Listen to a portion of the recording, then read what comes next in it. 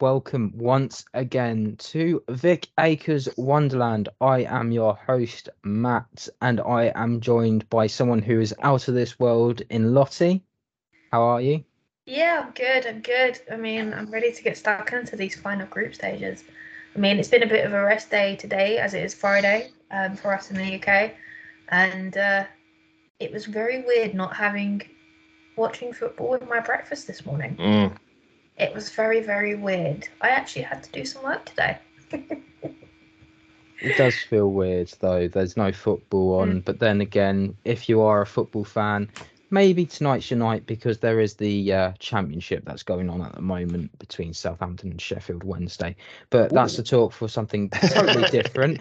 And I need to talk about my other co-host, Adam. Hello. How are you? I'm well, thanks. And well, thanks. It feels like we've been doing these Road to Stadium Australia group stage reviews for quite some time, but this is the last one we're going to the last 16 after this. I quite enjoyed the day off of football because you can't have Christmas every day. You need to have a bit of respite. This is the deep breath before the plunge of the knockout rounds, and I think once we go over the group stage stuff, there's some really interesting fixtures coming up, so can't wait for that. So where better to start than trying to remember which letter comes next first? Group F. F. That's a good place to start. Thank you. And we had the Panama pandemonium against France.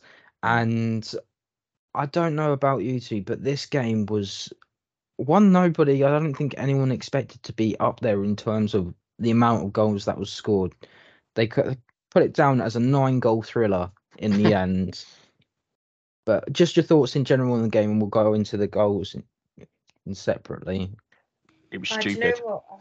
I had to watch this game like I saw that score, and I was like, no, I've got to find out what chaos erupted from this game, because Panama hadn't scored that many goals in a tournament before, and I had to go and see these goals. I didn't look at who scored or anything. I was like, no, I've got to watch this back. So, but what a game! It was stupid. It was bonkers. It was a game that had sort of no right to be this way, because this should have been just France's sort of send off for the group. They were in pole position. They'd beaten Brazil. They'd done the hard work. This was like the equivalent of us when we played China in our group, but it wasn't. I mean, Panama scored their first ever Women's World Cup goal after 2 minutes. So when I saw that come up on my phone, I was like, that did raise an Ancelotti eyebrow. That was okay. Well, there's been a few, wobbly results, as we will discuss, later in the pod. You think surely this isn't going to be one of them, and it wasn't, and then sort of the inevitable happened. But no, it was great entertainment, and as impressive as the French attack is, the fact that Panama got 3 goals in. I mean, though looking into the knockout rounds, that's not a secure backline, and I think other teams may fancy their chances now. But fair play to Panama. I mean, if you're going to go out, at least go out in some style, and they certainly did. Oh, absolutely. I mean, I just can't get my head around that Marta goal. I really can't get my head around it. It just. But let Matt. We'll get into that in a second, because I know Matt's itching to go through the goals of this game, because it's a 9-goal thriller. Yeah, sounds like we're doing a boxing match. The thriller in Manila. Thank you. There you go. Rhymes with vanilla. Thriller in Manila. There you go. Thank you. But yes, it all started. I don't think anyone expected Panama, as Adam has mentioned, to score against France, the mighty France, however you want to cozy up in this. France top of the group at this time, and then to give away a free kick, Cox steps up 2 minutes in and goes straight into the back of the net, 1-0 up, and at that moment in time you think, oh, France could be in trouble here, because there's an opportunity there that they might not make it through. It was fascinatingly poised because at the same time Jamaica were playing Brazil, and that's the kind of goal you need to throw the pigeon amongst the cats, cat amongst the pigeons. And the goal itself was superb because the amount of times you hear commentators say, "Oh, the ball moved in the air," and you watch it and well, of course the ball moves in the air. If it wasn't moving in the air, it would just be stuck stationary and wouldn't be moving at all. But this really did move in the air. It went up, it went down, it went left, it went right. It was going one way, bent the other, it went up. It was incredible. The trajectory on the ball, I don't know how they do it. I still don't know how they you colour football in that manner, but the trajectory of it was unreal. And Perra McGinn is a very good goalkeeper. She plays at Juventus and played against Champions League. Very good goalkeeper, and she had absolutely no chance whatsoever. It was curled into the side netting. I mean, it's a fair shout for goal of the tournament. And we should say this in this tournament, there have been a lot of really good goals. Really, yeah. We did actually hit the 100 mark over this last part of the group stages. Yeah, but that goal is I mean, if it's not best goal tournament, it's certainly the best free kick of the tournament. I mean, from that range, you're thinking dink it in the box, don't go for goal. But the pace, the trajectory, it was unbelievable, and it was just like, right, okay, we're in for a chaotic game. I can't wait. Let's go for it. And chaos ensued. As Adam has mentioned, chaos did ensue. It didn't last long though. That lead, 22 minutes on the clock, and Panama go and score. Decide, you know what? I'm not going to clear this properly. I'm going to put it in the back of the net. Fortunate deflection as Lacroix. I believe I'm saying that completely wrong, so I do apologise to the people of France. Basically, she's gone to head it down, and the defender's gone to clear it, and for whatever reason, she's decided to volley it into her own net. A bit of a miss kick, if I'm honest, but it brought France level, and it was just felt like some sort of normality came into the game. Yeah, it felt for 20 minutes it was a dream, and then after that reality kicked in. And I think that I don't know who the defender was that miskicked it, but I think she's lucky in that A, it didn't go down as an own goal, it was down as a France attacker, and B, if it was an own goal, it wasn't the best own goal of the day. That honour goes to somebody else, which we'll get to later, with a superb effort. But yeah, like the moment that was in, that was the moment we all just go, right, okay, back to reality then. It was a fun 20 minutes when we could dare to dream. As it turns out, the dream was in another game, a game which we'll get to. But no, it was sort of, back to reality after that. It's normal service resumed, and France just took off after that.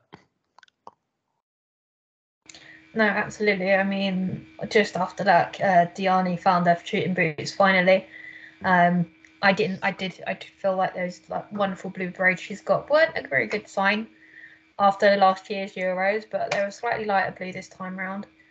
But her goal at 28 minutes was just a simple right foot shot straight at close range into the top right corner. That's just a typical Diani goal if Delphine Cascarino and Marie Antoinette Katato were there. So it's really nice to see her scoring and back up and running again. Just a bit of advance on that. Diani then had a penalty as well that she converted to make it 3-1. So Diani with a brace at that point, Adam. Yeah, no, she's taking leading the French charge. I was just looking back to see the actual goal itself. This is what we've been waiting for France to take off, and the injuries they suffered in attack. They needed somebody to, as I said in the last pod, a talisman, shall we say, an icon that they can sort of get behind to drive attack forward. And Diani, I mean, visually impressive, and football wise equally so. She's definitely lit up the tournament with a hat trick, albeit it's 2 penalties. I mean, penalty merchants and all that, but you got to score them, and certain star players in this World Cup have failed from the spot, shall we say. So no, fair play to her. Hopefully this is if France are going to do well, I think Diani is going to be key to it. No, absolutely. I mean, she's only been playing through the middle for a season. But it was just, well, when I actually read that somewhere, I was like, okay, this is going to be interesting, because I don't watch a lot of French football. I keep an eye on it, but I don't put loads of effort into watch it, because I'm watching the WSL and I'm watching the men's over here, and that's a lot of football as it is. It's not an excuse that I shouldn't try. to be fair. But it's interesting to see her play through the middle rather than on the wings. That's for sure. I mean, I think she's got a lot more to offer for the round of 16 too. Well, the position changes remind me a bit of the whole Ellen White thing. There was the Ellen White struggle with England for so many years until Phil Neville, and the only thing I'll give him credit for, basically told her, no, just stay in the middle. Just stay in the middle of the goal and, we'll find you. And 2019, she was amazing. And maybe it's something similar to Diani, where it's just, no, you stay in the middle. You are our, penalty box poacher. We'll find you. And it's clearly working. So just after Diani found her shooting boots, Leah Lee Garrick decided to get in on the act. She scores straight from across. Diani then gets another penalty for the hat-trick and making it 5-1. Panama hit back through a Yomina penalty. Now, this was an interesting... Yes, it's just before you make that counter, that is the first interesting of this podcast. How interesting. 3. So, there we go. So, Piazon went to take the first penalty. The referee hadn't blown the whistle. She she ran up, she smashed it into the top corner. She was then told that she had to do it again. She goes and does it again, scores Panama's second goal of a World Cup. Yeah, thank goodness she scored it. I remember back in 2006, I think we had a penalty shootout against Portugal, and I've never understood what on earth happened. Jamie Carragher takes a penalty and scores it, and it's like, oh no, the keeper wasn't ready. I thought, well, hang on a minute, what's the keeper been doing all this time? And lo and behold, he saves the retake. Thankfully, in this case, Panama did score. It would have been travesty if due to a weird, technicality of keeper not ready, ref not ready, wrist not blown, the chance was spurned, and you could see how much it meant to Panama. They knew they were out. They knew they were going home. But they are making memories. I think one of the things we said in our preview pods with a lot of these debutant teams is that you don't want to go to the World Cup and come away with nothing. You have to have something to take home, whether it be a goal, whether it be a point, a win, or in the case of Vietnam saving a penalty against the USA. There has to be something that you can take. And in this case, Panama got 3 great moments to cherish, to take home, and obviously this being the second one. And it was in vain, but you could see what it meant to them. It was quite interesting, quite beautiful to watch, really. Conseno heads home after the ball hits the crossbar to make it, to get Panama's 3rd goal of the tournament. Now, it was a lot of chaos in amongst that, but it was. Would you say that goal sort of summed up the game? No, most definitely. I mean, it was very close range. It ended up in the bottom left corner after the set piece situation. It was awarded after VAR review. For me, it was on. It didn't need that VAR review, but there was so much chaos. I get why they did it. But it was just every celebration, every goal that Panama did get. It was just magic to them, and it's those moments that they won't ever forget. I mean, it's their first three goals in the whole tournament. That's the game they won't forget, ever. Yeah. Now, it would have been a travesty if VAR had ruled it out. Obviously, I know VAR is not some sort of evil sort of manipulator from behind the scenes. It's not been that bad this tournament, though. You've got to be totally honest. It's not a lot of decisions that I've disagreed with, although there was maybe one Australian goal I thought was offside from the angle that we saw it at. Yeah. And it wasn't. It was onside by like an arm, a forearm, literally. So it hasn't actually been that bad. Whereas where you watch the English domestic men's league, it's terrible. Sit there and it's awful. I think maybe having a mixed panel on the VAR room is the way forward. Well, I was saying sometimes it does feel like VAR is basically just a man in a chair like an emperor, just going yay or nay on a whim. But I mean, in this situation, thankfully, it was yay for Panama. I mean, I love the semi-auto offside and the line the wall thing. I think it's absolutely fantastic. And thankfully, they were onside and it was a goal. You get to 5-3, and I'm thinking, surely not. I mean, at that point, it was 3 minutes to go. I mean, there wasn't enough time, sadly, for them to get any more. But you did wonder how far maybe they could push it. As it was, that was as far as it got. I think if it had finished 5-3, I think there would have been a. It's very Sunday League to say win the second half, but Panama would have done that. and you think maybe that would have been almost a positive way to go out on, but obviously it wasn't the case. Yeah, the French did have the last word in the end, but no, it just, again, as I said before, the scenes when the third goal went in, it was just brilliant to watch. You just wanted them to score more. You just wanted to push it even further, and sadly they couldn't. Oh no, absolutely. You want that underdog fairy story like Group H, which we will get to later. But spoilers. That's the sort of thing you want in a World Cup, and I'm absolutely loving it. Just to let everyone know, the last goal was scored by Vicky Becchio in the last couple of minutes of the game. I think everyone has summed up that game really well, and unless anyone's got any other comments on Vicky Becchio scoring that last goal. It's just, I think it was I think it's her first goal of the tournament, isn't it? Yeah. And it's a right-footed shot after a cross from Eve Perisic. Yeah, it was almost just sort of the icing on the cake, just sort of rounded off the ridiculous nature of the game. It was 100th minute it was scored in, thanks to the extra long injury time we're getting. Can we just a quick sort of sense test? Are we all happy with the extra long added time, injury time? Actually, you know what? The amount of time wasting I've actually seen in this tournament, I'm not surprised it's that long. Yeah, I'm not even joking. Like the way the Moroccans and the Colombians time wasted in that last game, ridiculous. Would you be for it for the Premier League to play an extra 10 minutes at Old Trafford to try and hang on for a 1-0 win? If I'm standing in the stands, hell yes.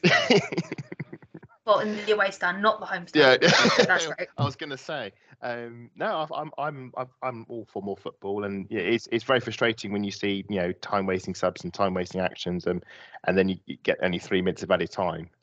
Although one wonders how the Euro final might have played out if after all those antics in the corner.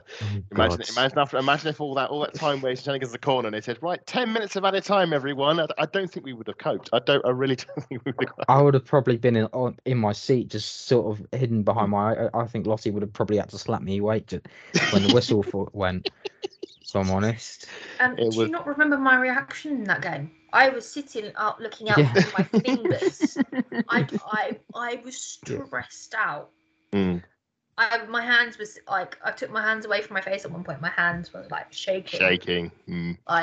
This is gonna happen, sort of thing. But we're not there yet. Most frustrating 5 minutes of my life, if I'm honest. You expect all they're doing is going to the corner, but they could have gone and grabbed another one. Now I love watching on from the other end of the pitch and just seeing, like, I knew there were shenanigans in the corner, and I was absolutely loving it. And I've got it on tape, and I can watch. It's the best 5 minutes of football you can watch on TV, knowing the result and just sort of laugh at it. It's absolutely incredible. So just before we wrap up this group, Brazil faced Jamaica. It ended 0-0. I don't know if any of you've got any moments that you'd like to pick out from this game at all.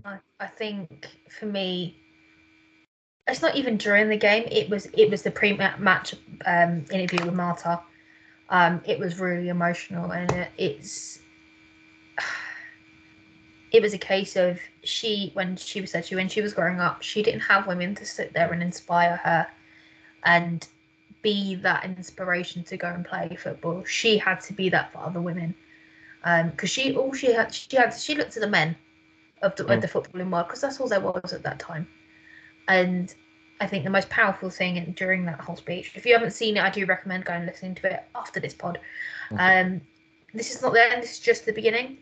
And from there, there's also this picture of Carolyn, Ari Borges, and Dabina. They were walking alongside, hand in hand, as little kids with an adult Marta. And then you've got the picture above it.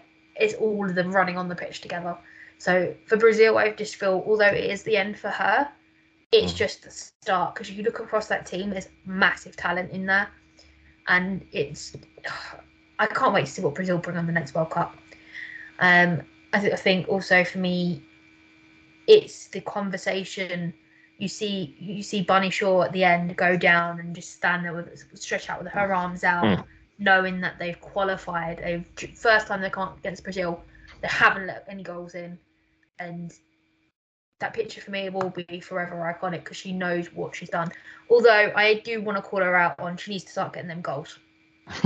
Then, She needs yeah. to get them goals, and I know someone who does tune into the show, Mobo Guna, he will agree with me on this one. Although I will be supporting the other team in the next round.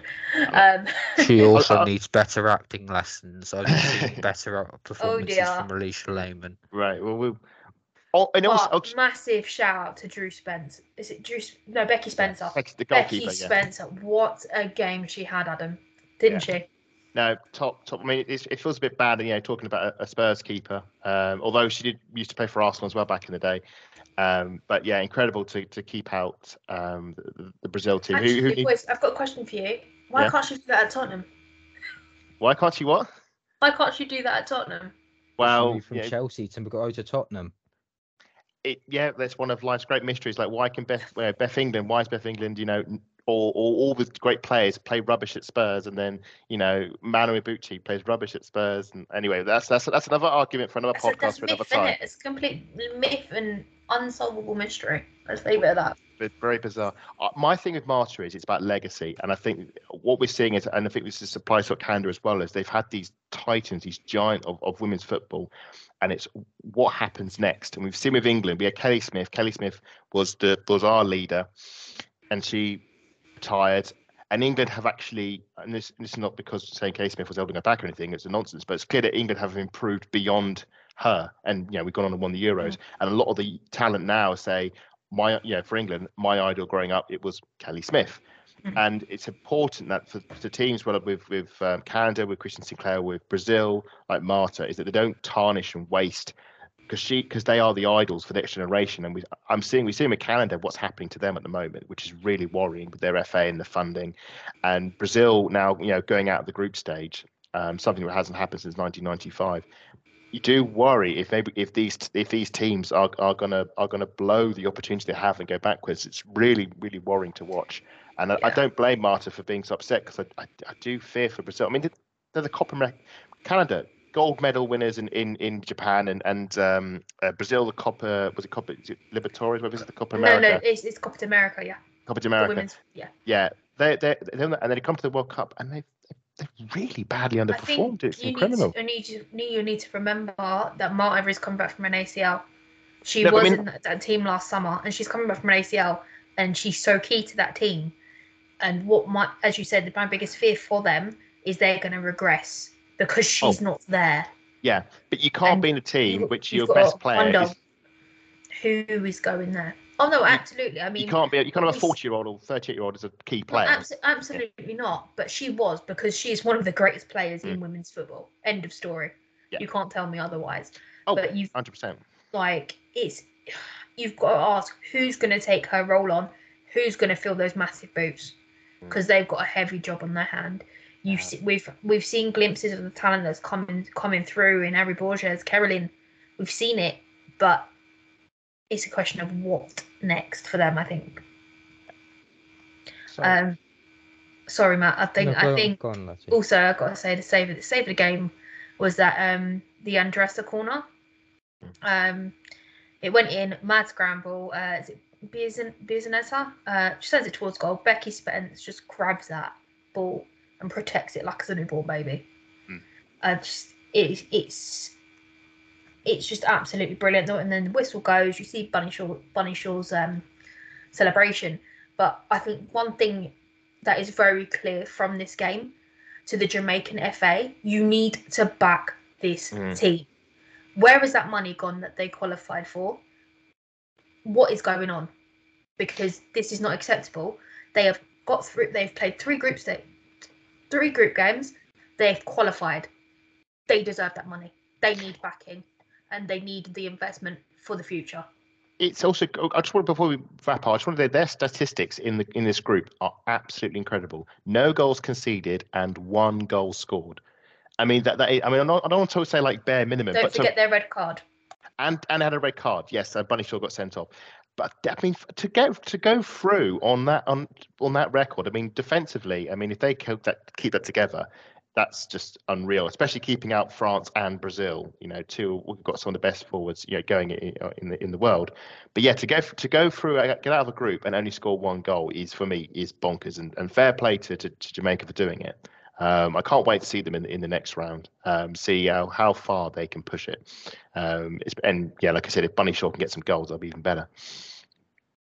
So just quickly as we wrapping up, huge shout out to Bob Marley's daughter, who's the reason why the Reggae Girls have gotten so far. But it does mean we have lost the legendary Brazil team that I was so looking forward to seeing more of in this tournament. It does mean that France have gone through as well, but we've also lost a debutant in Panama. But there's more coming up in just a second. Williams, Smith, Charlie Watson, Smith might go alone, Smith might do it again, it's Charlie Smith second, and England lead.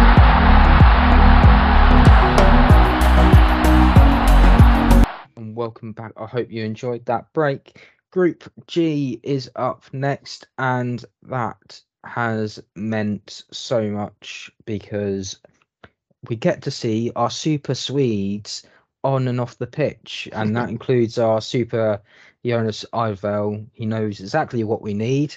Manda unfortunately did not score in this game. It was Rebecca Blomkhuis with a header, and then Jakobsen crossing into the box on the 66th minute, and then Ellen Rubenson with a penalty in the 90th minute. Just Sweden doing what they needed to do. There's a reason they have done so well at Olympics and then semi-finalists into the Euros. Just how do you think that game was just overall? Routine win. Sweden are obviously one of the top seeds. They've always been a good team that never seems to sort of win. Obviously got to the final of the Olympics and fell short, and we gave them a bit of a battering at Bramall Lane last summer. But I've been really impressed with Sweden. It just seems to have clicked into gear, and they're really playing to their strengths, which is crosses, aerial, set pieces. Disappointed Amanda didn't go on the score sheet. I think probably she needs to buck her up dears if she wants to win that golden boot. Needs to start getting up for the corners more. But yeah, routine win for Sweden, and I think we can all say a disappointing World Cup for Argentina, just the 1 point. Again, which was a two goal comeback against South Africa. So shouldn't credit too much, but I think we probably expected a bit more from them. But no, Sweden roll on, top the group, 9 points out of 9, which is very impressive. And I believe they have the USA next, which is going to be very interesting. Obviously, they played in the Olympics I think a few summers ago and beat them 3-0 back then. So yeah, they are quite scary, quite efficient, very defensively strong. I'm very intrigued to see what happens next.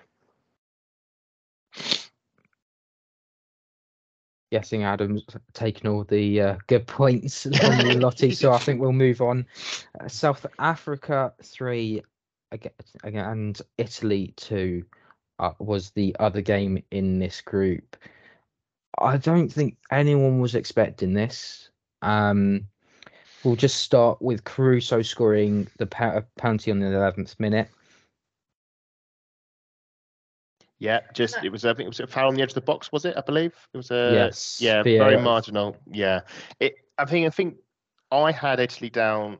I don't know why I put any faith in Italy, because they were very disappointing at the last Euros, and they, not being that great in this one. They got battered 5-0 by Sweden, but they were the team I thought was going to come second behind Sweden, and they got the penalty early on. You think, okay, we're off and we're away.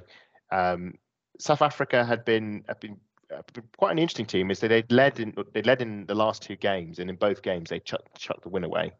Sweden, I can sort of understand, but the way they went 2-0 up against Argentina, playing incredible football, and you said they're the AFCON champions as well. They are the best team in Africa, and they chucked that away, and you just felt this was one stepping away from them. And I did think when Italy got that lead, you think, okay, yeah, it's just gonna roll on, but it didn't quite happen that way. We saw next. We're talking about own goals in the previous section. Probably the best one of the stupidest, greatest own goals of the tournament so far. How do you throw away a 1-0 lead and just score in your own net? I'm still trying to work out how Benedetta also did that. But it kind of just sparked South Africa back to life, I think. I mean, 1-0 down is not the end of the story, but it kind of gave them something to fight for. it was a really, really bizarre moment. The only thing I can compare it to is an own goal in the men's game. I think it was Kieran Trippier or something when in Chelsea, and he passed the ball, just casually passed the ball past his own keeper and into the back of the net and at Stamford Bridge. It was very, very funny.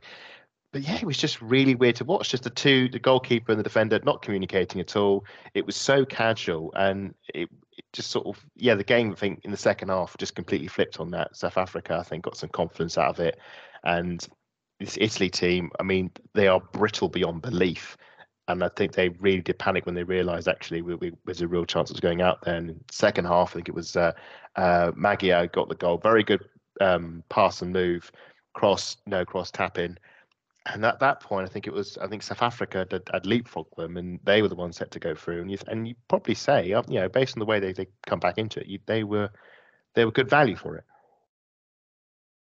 So as Adam has mentioned, the South African second goal, Haida Magia on the 67th minute, Castellana placed the ball through after drifting into the central area of the edge of the box, and Haida Magia just lashes it and it goes straight through. And then it wasn't over because Caruso scores once again. There was actually a potential offside on this because Caruso, who actually went for the header, it's come up, but it's Girelli.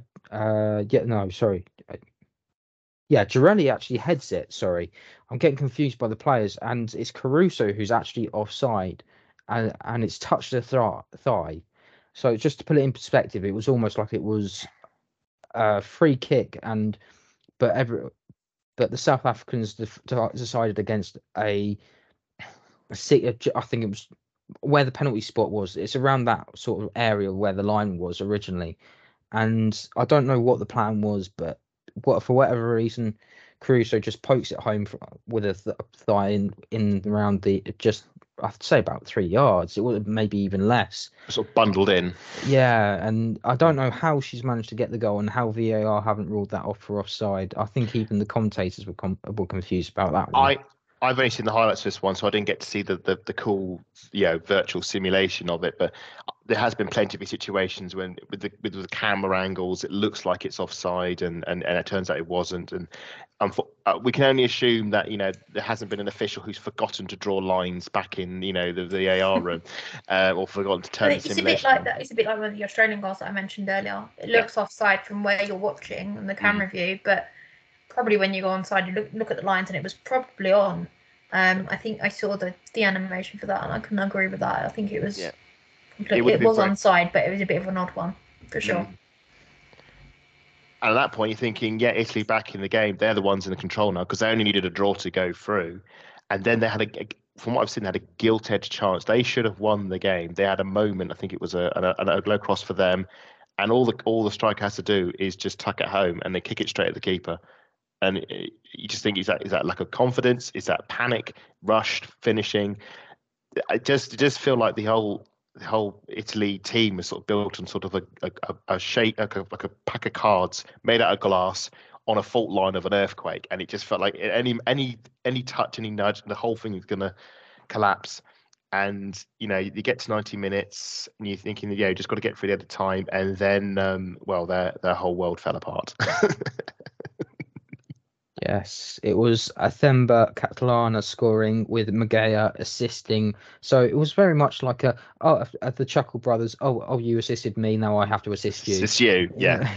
A simple pass, and Catalana just taps it home. South Africa danced their way through to the last 16.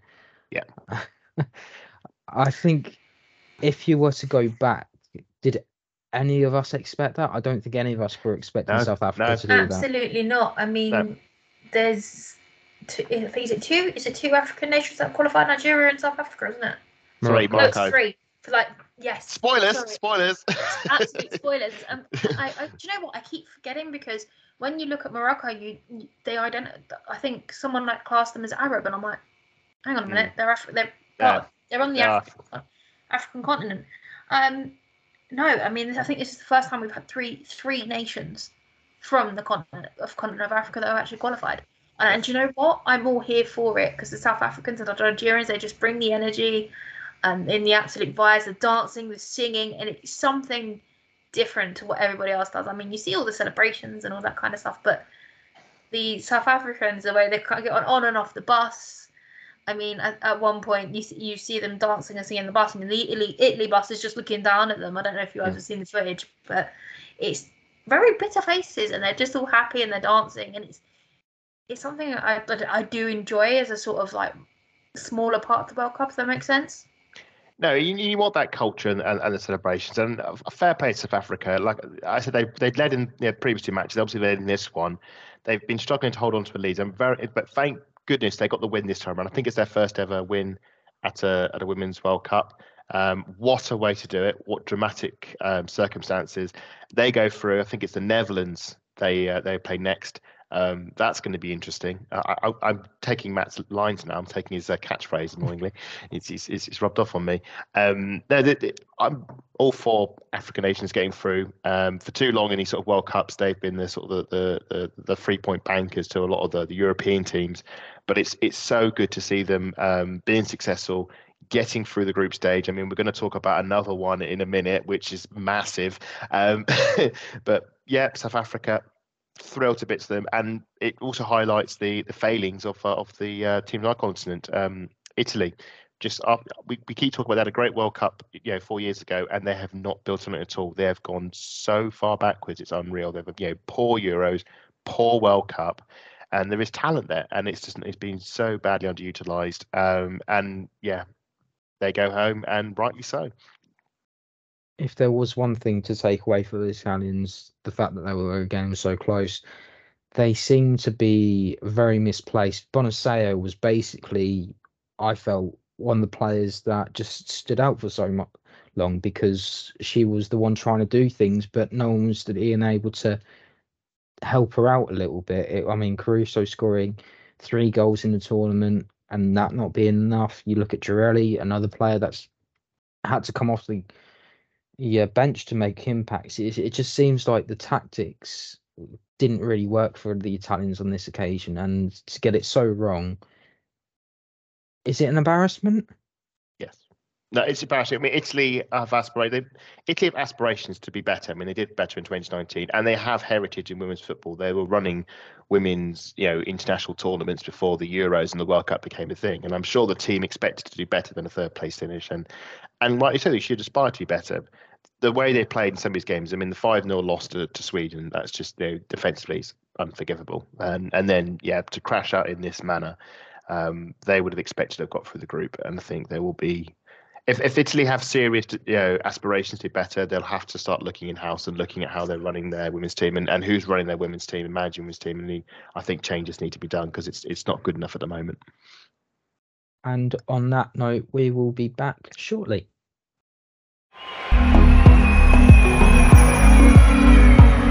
Goalwood, and it's in, and England are off and running in the 2011 World Cup. It's Farrell Williams with goal number 1. I hope you enjoyed that break. So, Group H is up. First of all, we will talk about Morocco versus Colombia, and to put it into the terms of Lottie's shirt, because it is out of this world. It was one of those games that you just, for those audio listeners, she is giggling. But it was one of those games that was so bizarre and had some fantastic moments. And Colombia just didn't want to give up that loss, did they, at the end of it? No, absolutely not. They just kept going wave after wave after wave after wave. And that's the kind of thing you want to see. You're only 1-0 down, so it's all to play for. And this is why I've really enjoyed watching Colombian football. It's just elite ball. I've actually kind of went out of my way to watch them because a very good friend of ours, Jamie, she actually suggested it. So I was like, I've got to go and check this team out. And I've literally fallen in love with their football. I'm like, I looked at Adidas's like limited edition collection, and I saw that shirt, and I was like, yeah, I got to buy the shirt. So I've got the shirt. I've got Linda Caicedo on the back. I love the way she plays football. She's 18 years old, and to do 3 World Cups in 12 months and beat ovarian cancer and playing the way she is right now, absolutely incredible human being all round. She's one of the first massive intercontinental jumps to transfer over into Spain. It helps that she speaks the language. She was on Emma Hayes' radar for a little while, but she let her go. I bet she's kicking herself right now. But yeah, no, it was a really, really good game. I mean, the goal came from Anissa Lamaria. Apologies if I pronounced that wrong. Yeah. Right foot shot from very close range, bottom right corner, and straight into the back of Colombia's net. And pretty much from there, it was pop the buzz. And I think the stress I was under, hoping that they wouldn't score, was going against every fibre of my mental being, because if they'd have scored, a certain other team would have gone through and I wouldn't be able to have a party after this game. And it was just, it's the magic of the World Cup. I can't explain it, but that is the best way to explain it. I mean, Adam, what did you think of this second half? I mean, it was bonkers. I mean, the whole game was bonkers. I mean, Colombia were, if you play that game another 9 or 10 times, Colombia win that game. They were dominant.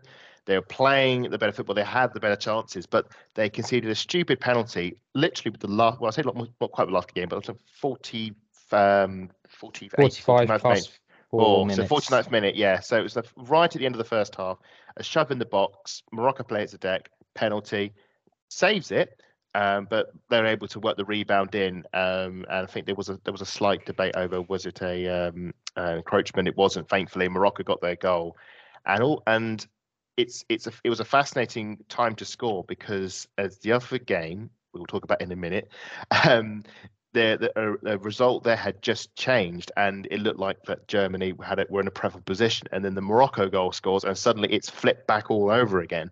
And yeah, the second half. I mean, I was on my lunch break when this game was happening, so I was expecting. Well, firstly, I was expecting Colombia to win because they'd won their last 2 games and it looked very good, especially against Germany. It looked great against Germany. So the fact that Morocco had scored had kind of hit me for 6, but also the other result at the same time. So I'm thinking, right, okay, as Lottie's thinking, right, I need Colombia to not score. I need Morocco to win. And I need and you need South Korea to park that bus. Yeah, absolutely. And Park literally, the player, did just that, as we'll get to later.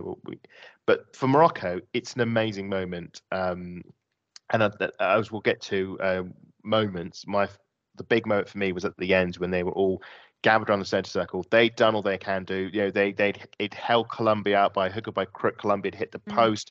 The keeper made a brilliant tip over the bar. It looked like I think it was Caicedo. I think she was offside anyway. Wouldn't have counted. But it was a superb save, and it was just Morocco lost their opening game 6-0 to Germany. I can't. Do you know what? The irony in it? Yes. Is the icing on the cake for me. I know. You beat us 6-0, but you're not going through. How do you feel? I watched the highlights of that earlier today, and I watched that game back, and you think, if you were to take somebody who knew nothing about the whole World Cup and everything, you just stick in a room and watch that game, and you said, right, pick a team. One of those teams is going to go out of the group, and one of the teams is going to go qualify from the group. One of them's going home. You'd never pick Morocco, because Germany just looked Germany, and Morocco just looked out of their depth. I think the best part of this was the expectation that they've owned that group. And it's this kind of story, Matt, that is what we want. This is what, as neutral fans of this group, maybe not so much me at this point. Not quite neutral. This is what we want, and it's just enthralling. I think it's one of the best group stage days that I've had, albeit the last one. Before we move on to the round of 16, it was one of the best ones. I mean, I think the moment for me, it's throughout this whole tournament. It's got to be the Asset Ashola taking her shirt off. It's going to be another iconic moment, like Chloe Kelly, in last year's Euros. I mean, the backlash on social media was pretty bad, but you know what? Who cares? If she wanted to do that after scoring, good on her. It's football, and this is the moments we live for. And that moment is going to, in maybe even as early as next year, it's going to be iconic because of the way she scored that goal. We still have another game left. It's the one we've all been waiting for. It's the one the one where, for those audio listeners, Lottie is having a party for one right now. Absolutely. The best result of this whole tournament. Germany have gone home. Because of that, it meant Germany went home. And I think if we don't let her talk, she is going to be very annoyed. So, of all the people to score, bear in mind that within the first 20 seconds, who's on that? I haven't written it down, unfortunately. The youngest player of the tournament, and playing up front for the first time, she came on substitute. She nearly scored within the first opening minute. Casey Fair. Thank you. I do have it written down as well, which is even more annoying. Written right in front of me. Third minute. I'll save your blushes, Matt. Yes, Casey Fair bursts through, tucks it past the keeper, hits the post. I think it's even tipped onto the post. Yeah, you think you got to take those chances when they come about, and you're certainly not within the next 3 minutes. You're not going to get another clear-cut chance at the German defence because hang on a minute, 6 minutes though. Choso came through, right footed shot centre of box, through to the bottom left corner, and it was a nice, really nice through ball from Lee Yong-ju. The patience from them this early in the game was absolutely brilliant, and then to absolutely grab the opportunity by the balls, the horn of the ball. Horns. Yeah, exactly. It's the combination play between the midfielders and the wonderful slip pass, the German defence. It's like, what are you doing? You look at those two centre backs and you question, like, what are you doing with the amount of experience you do have? Why is this player slipping through? And I'm glad she did. Don't get me wrong, but if you're taking my anti-German bias out of this conversation, you've got to ask a lot of questions because Korea haven't exactly lit up this tournament. I think, Adam, you asked last time, like, has it been a disappointment for South Korea? Not anymore. No. Absolutely not. This is especially after sending the Germans home. Yeah. But again, the finish is just absolutely, it's a nice little finish. Let's put it that way. The finish is called, I mean, like I said, it's a cold, ruthless finish that a German player would be proud of. Up until that point, it said the wrong way. But for South Korea, I mean, they'd lost. I think it was lost both their games and hadn't scored a goal. I think they lost 1-0 to Morocco, lost 2-0 to Colombia. And I was actually watching our previous shows back because I was actually hosting this particular one. I predicted Germany to win. I predicted Germany to win. We all predicted Germany to top the group. But you look at that group on paper. You expect the Germans to win. I expect the wealth and the goalkeeping, the defenders and the midfield. Experience. We're basically playing Wolfsburg. Let's be serious. And we know, as Arsenal fans, we know how tough Wolfsburg are. We know what Alexandra Pop is like, and we did feel that. Although Jen Beattie did knock her out a bit, down a peg or two, but back to the international football, we know what to expect. We see the likes of Bayern Munich, we see the likes of Wolfsburg in the Champions League, and we know Wolfsburg are a really tough team to beat. They came second to Barcelona this year, and for some reason, for me, I feel like something didn't trigger right to get their tournament starting. Like, they looked good against Morocco, but then it went downhill. The Colombians beat them. The Colombians rattled them. That was the shock result of the group. It was. I'll say one of the two shock results, the other being that a South Korean side who hadn't scored a goal, hadn't won a game, scored a goal and put in an incredible defensive performance to see the game. Pop obviously got her goal eventually, and he did. Yeah. I mean, I saw, again, this is one I was half following, and I saw South Korea lead, and again, the Ancelotti eyebrow goes up when you see that, and then you realise that Germany still haven't scored, and then they pinch one just before half-time, you think, okay, here we go again, and I was careful not to try and tweet anything to put, to jinx it, and then, it's just the whole World Cup. I mean, I said in the preview, and I got it wrong. He said, "Oh, well, if they start badly in the friendlies, they'll do well in the tournament." But no, they haven't. They've carried that through. I mean, we go back to that earlier. I think it was Zambia, the friendly. They lost 3-2, and we all had a bit of a chuckle over it. But they've not kicked on, and it's really, really, really strange. And I do wonder. If you go back to the post Morocco pod, we did thought that was corrected, but clearly not. No. No, because no. that 6-0 win was meant to be the statement, and I do put that in speech marks. The statement: we are here, we have arrived, we are here to compete. But it's kind of just gone downhill for them, Matt, hasn't it? Yeah, it just goes to show that this World Cup's a marathon, not a sprint. And I think Germany needed a quick fix, and they were like, "Oh, thank God we've got Morocco for our first game of the World Cup, because it means that we've got something to build on, and we don't have to deal with not Colombia or South Korea at the moment." They would have thought Morocco would have been the weakest link going in, although I would have probably said, just due to the Arnold Clark performance of Korea, I would have probably said Korea were the worst team in that group. Germany have had their issues on and off the pitch. Let's just put this right. Basically, injuries have filled that issues of the fullbacks. So essentially, they're playing 4 centre backs instead of proper fullbacks. Speaking on this, we haven't touched on the one that usually comes up with goals for Germany. We don't know whether or not this will be her last World Cup. We don't know if she'll carry on afterwards at the moment. Pop does score. It's from a cross. I'm assuming it's Huth, because I'm watching it back. I couldn't. The commentator doesn't say who. Yeah, no, it's Huth. Huth cross. It's definitely Huth. Only Huth cross.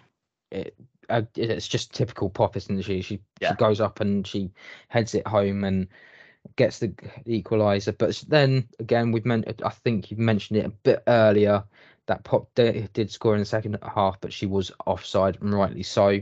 Yeah. This is the first time Germany haven't qualified, so I don't know what's going to happen next, and I think that's the big question mark. Do they go and sack the manager? I remember talking to Andreas on this, and he said, "Does the manager go?" That's the massive question for Germany right now.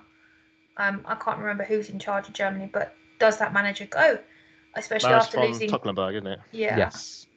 If that's it, I did know that. I just couldn't think of the name at the time. But after losing the Euros to England, going out the group stages now, does this person deserve to be in charge of this country with all that bloody talent? Country? Crikey, that's a bit of a... Oh, you know what I mean? The team. Yeah, in that sense. Sorry, yeah. it was just football. Behave yourself. Yeah. I think that her role or position is in serious jeopardy. I think there's an element that with the Euros, apparently pre-Euros, they were a bit shaky, and then they just sort of clicked in the tournament and ran it all the way to the final and very nearly won it. And I think if you look at the wider trend, that seems to be an isolation moment. And it seems like that was, I don't want to say fluke exactly, but the stars aligned and they got a good team through and Pop was on fire. But it looks like that this is actually the real Germany at the moment. And they weren't. I remember we beat them easily in the Arnold Clark Cup 2 years ago. We beat them in the Euros. Now they can't even get out the group. This is so un-German to not even be able to get out the group of a tournament. Women's football, shall we say? Obviously, with the men's, it's slightly different. It's become a bit of a habit for them, which is quite nice. But their women's team, this is a very bad first for them, especially one that we associate with greatness.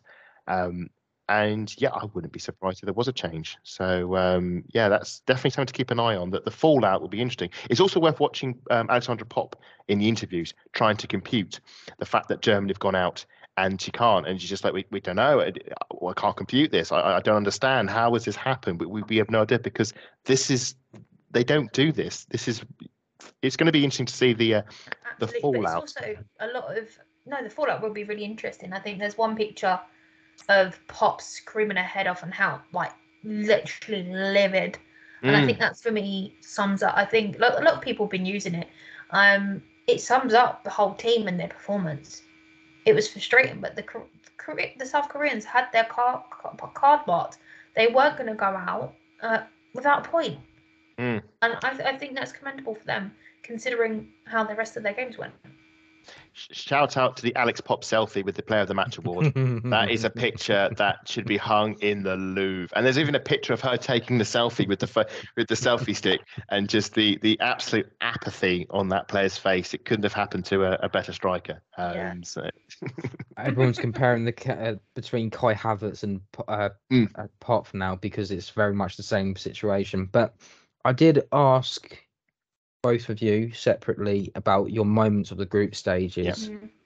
So top 3, What? Let's go, Adam. What were your top 3 moments? Well, I'll pick one. My one was the moment that never happened, and that was the Portugal hit in the post.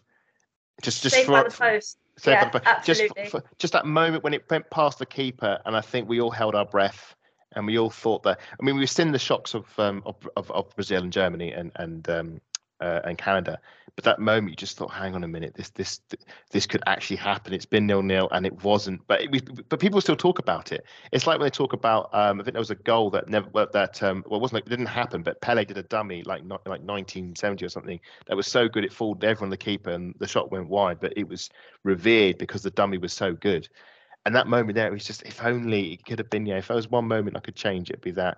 The other moment I mentioned earlier was the Moroccan team celebrating, realizing that they were through. They were through on their debut World Cup. They were through. Two wins in a group that contained Germany and same with Colombia.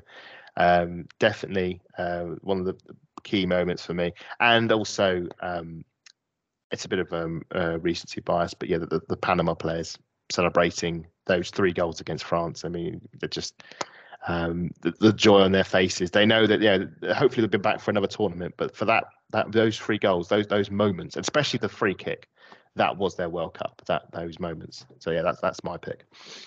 Absolutely, you pinched that one for me. I mean, the technique and the inch for inch accuracy for me on that. It's not the fact the ball's gone in the net. It's the technique on the whole shot itself for me. As I mentioned earlier, Asa Oshola again taking off her football shirt. Don't see what the problem is on social media. We see it in the men's game all the time, yet no one complains about it. So why not let it be some normalcy to it? Do you know what I mean? Normalcy, yeah. And then I think the last one for me is it's got to be the South Africans. I probably mentioned this earlier in the pod. I know I have. Celebrating and the Italian team just looking out the windows in absolute livid, but they're sitting there. Managers joined in and singing and dancing. Oh, before I forget, also the Jamaican manager, he tried to do a flip, but he rolled over on the pitch at full time. I think that was brilliant. Absolutely. You know what? It's so odd that we've got so many different moments. I've got 4 on here that none of you have talked about. I've got Alicia Chapman swearing at the 4th official during the Canada game. Oh yes. Yeah, I heard that audio. Someone's put the audio, but FIFA have removed it already. That person got stitched up for copyright. For those that don't know, Clara Bull made a nice little crochet of a koala, named it Waru. They were carrying it around with them, and unfortunately it didn't have that effect that they were quite hoping for. Ali Riley, in that interview after the Auckland shooting, showing her nails and the support for the LGBT plus community during the win against Norway after the game against Norway. So much has gone on. I forgot about that moment. I forgot about the nails. I absolutely love that. I absolutely love that. It's a case of you can stop me wearing my armband, but you can't stop me from painting my nails. I was going to say that the fact that New Zealand won their first ever, men or women, won the first ever World Cup game, that moment. But the moment is that it's not just a win; it's that moment with the nails. Absolutely. I mean, first goals, first points. I think for everyone who's got that, all absolute massive history-making moments. That's for sure. Especially the 3 African teams that have qualified. The history is going to continue to build now.